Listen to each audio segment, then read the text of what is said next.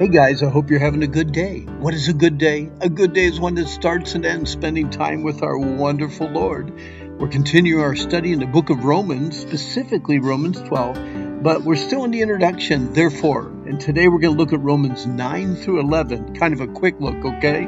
Man ruined his life with sin. God's remedy is Jesus Christ. Therefore, how can I show my thankfulness to God every day? Got a question for us today. What do we know about sovereignty? Do we really understand that God is in control? I wish we had the time in our meditations to dig deeper into Israel's past election, present rejection, and future redemption as taught in Romans 9 through 11. Although there are teachings in this passage that are difficult to grasp and kind of hard to understand, we must recognize that God has some mysteries and secrets that he is certainly entitled to. If I could totally understand the dynamic tension between God's sovereignty and man's free will, well, I would be God. I am not God, and am more than willing to trust him as a fair, just, loving, kind, and sovereign God. I think this is why God inspired Paul to end this second section of Romans in this way. Oh, the depth of the riches, both of the wisdom and the knowledge of God. How unsearchable are his judgments and his ways past finding out.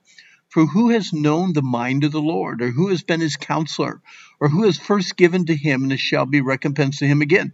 For of him, and through him, and to him are all things, to whom be glory forever. Amen. That's Romans 11:33 to 36. What can we learn from Israel's past election of God?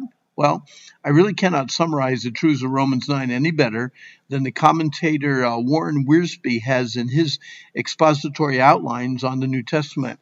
Here's what he said. Paul's purpose in this chapter is to explain Israel's position in the plan of God. Israel was an elect nation, given privileges that no other nation had, yet it failed miserably to follow God's program of blessing for the world. The entire chapter exalts the sovereign grace of God without minimizing the responsibility of men and women for making right decisions. God's word will prevail regardless of human disobedience.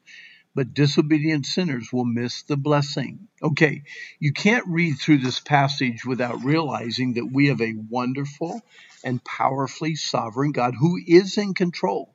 It's hard to understand why anyone would want to reject God's offer of redemption.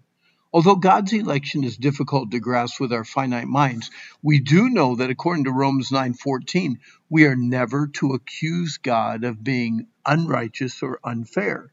No man, woman, or teen deserves to be forgiven and saved from their sin. If you have experienced God's forgiveness, it should humble you until all you can say to God is thank you, thank you, thank you. Maybe it would be good for you to take maybe a few minutes after our time today and express your gratitude to God for the free gift of salvation that you've received. Okay, what can we learn from Israel's present rejection of God? That's in Romans 10. Paul loved his people and wanted them to have a right relationship with God, but to do it God's way. God's way is simple. God's way must be shared with sinners. God's way is the only way and available for all who will simply believe. Is there anything more comforting than an all-inclusive words like this? Romans 10:9 and 10. If thou shalt confess with thy mouth the Lord Jesus and believe in your heart that God hath raised him from the dead, thou shalt be saved. For with the heart man believes unto righteousness, and with the mouth confession is made unto salvation. And that I love Romans 10:13. For whosoever shall call upon the name of the Lord, get this, shall be saved. If you want to call Bible Christianity a religion, then there really are only two religions in the entire world. Getting right with God through works is one way, and getting right with God through faith is another way. Do or done. No one will ever get to God by being good enough. It will never happen. Everyone can get to God by trusting Jesus Christ, who can and will forgive all sins for those who believe.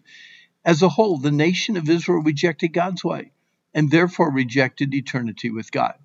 If you know anyone who has made the same choice, I'm sure your heart breaks for them. What can we learn from Israel's future redemption by God taught in Romans 11? Well, God is a merciful God, and God wants Israel as a whole to repent and believe the gospel. He is both kind and severe in his treatment of those who hear the truth of the gospel. kind to those who believe the truth, and severe to those who reject it. His mercy is available for all, Jew or Gentile, who will believe. God has a plan, and no matter who rejects his plan or seeks to change it, he will accomplish it in his sovereignty and timing. This should make us sing with Paul, "Oh, the depth of the riches, both of the wisdom and the knowledge of God.